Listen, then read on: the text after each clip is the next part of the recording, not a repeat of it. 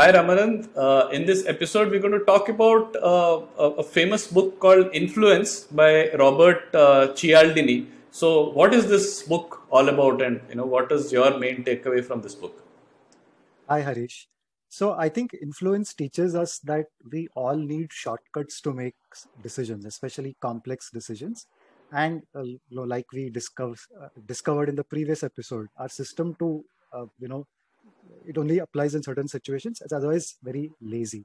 So what influence tells us that use shortcuts, reliable shortcuts, uh, such as social proof, such as scarcity, and the book talks about these key elements that have been uncovered through research. So, a lot of these concepts have been actually used by people like, people in sales, people in marketing, people in UX designs of websites. A lot of them might not have even known that there were, these theoretical frameworks or concepts, but they were using, these ideas because they were working. Is that right? In fact, in a previous episode, we spoke about defense and offense, right? So, when we use certain ideas to kind of protect ourselves, but we use certain ideas to convey our point, sell our wares, and so on. So, you rightly mentioned that salespeople, whether they read a book like this or they just received wisdom that was passed on by others who stumbled upon something like this, you will see a common pattern. You will see different salespeople selling to us differently, and we live in an age where we can consider everyone to be selling something or the other. So you will find even the UX designer having to contribute to telling us that this particular product is a bestseller because so many people like you have bought it. There is this other product is there's only one copy left, so you better get it before it's time. So influence is all around us, whether you use it for offense or defense. So have you had any case where you had to defend yourself against influencers? Yeah, after reading this book, you actually realize that you're being played all the time. So, in fact, while most of the time we talk about this book and these concepts in the context of sales, we at Choose to Think don't really do any sales training, right? But we have clearly used ideas from from this book. So, where have we used it, and how have we applied ideas from the book Influence? So I think social proof and scarcity, that is, limited, number of quantities. These are things that a lot of people are intuitively familiar with. So let me talk about something called as commitment, which is also a principle that is there in influence. So commitment says that if you were to kind of publicly commit to something, you want to remain true to that promise, and there is something inside you that wants to. We will not, go stray away from almost like a vow that we take. So we've all often noticed that when you start building habits, which is something that we create through our CTQ compounds offerings, or even when we have done occasional events where there are quizzing is involved, uh, we find it useful to get certain kinds of commitments at the beginning, and the beginning is important.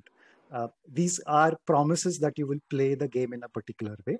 That's because it's very easy to stray and to not follow through, not read every day, not decide to write every other day, or even to maybe cheat occasionally when no one is watching.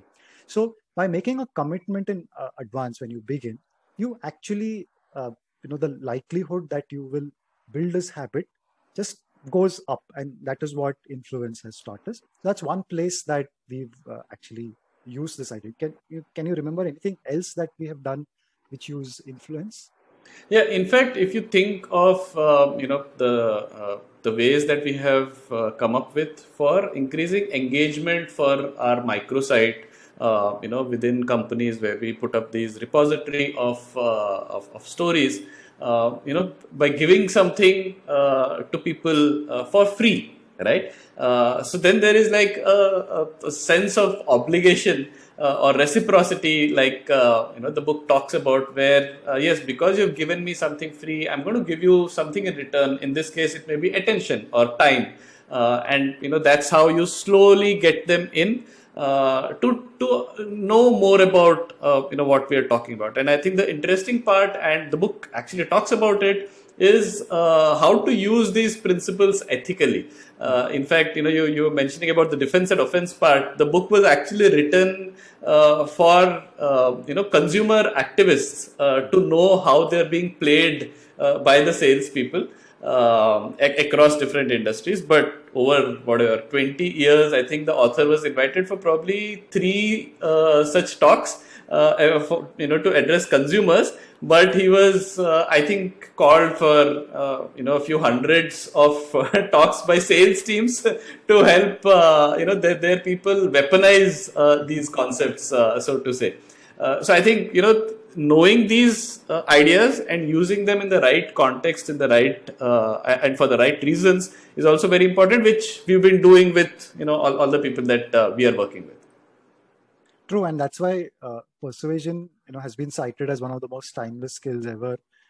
You have a lot of people, if you talk to them about what should be in someone's future stack set of trends and skills that you should keep your eye out and learn about, persuasion will be part of it, because as long as there are humans, we are going to play each other, and you better have this, if not for offense, but at least for defense. Right. And the interesting thing is the last 3 episodes that we have recorded, whether it's trying to make your communication sticky, or whether it's system 1 and system 2, thinking fast and slow, and influence, they're all interrelated. I think that will give our listeners an idea of how all these concepts and books and frameworks that we're talking about, how they can actually start enmeshing with each other. And that's what the Uplevelers toolkit is all about, right? Yeah, if you committed to listening to the first episode, I think you'll make it all the way. Yeah. So just couple of questions before we end this episode, Ramanan. What are people missing because they don't know these ideas from this book? Yeah. So we've heard a lot of leaders and decision makers tell us that as they grow, or as they grew in their ladder, one of the things that they felt that they lacked was this ability to persuade, because you as a leader, you often just get your way, and then you soon find that everybody just responds to certain kinds of very harsh incentives. You shove and you push, but you don't get to nudge, and this makes a lot of people uncomfortable. What they don't realize then is that there are a lot of ways in which you can tilt the balance in your favor by using some of these very ethically, these practices called out in influence, and you can actually make the world a better place as a result. So to anyone who hasn't read Influence so far, what you're missing out is this very systematic approach to persuasion. Persuasion doesn't come very naturally to all of us, and plus persuasion and influence has a negative connotation. You read this book, you will find out how it is possible to do this in an environment of integrity. And actually, if you think you're doing good to the world, persuasion will help you get there. Right. And I think another point that I'm hearing from what you said just now is that people don't need to feel bad that someone just has this natural flair of influence and persuading people. There is science to it, and everyone can actually apply these principles and this framework to be able to actually influence people. So persuasion and influence is your shortcut to helping other people make better decisions. Yeah. So why do you consider this book as an important part of the Uplevelers toolkit? I think it is going to be in everyone's future stack, whether they want it or not. If you are not influential, you will not get to be future relevant. As simple as that. All right. I think hopefully we've influenced enough people to go and pick up that book and read it before they get to our next episode. All right. Thank you.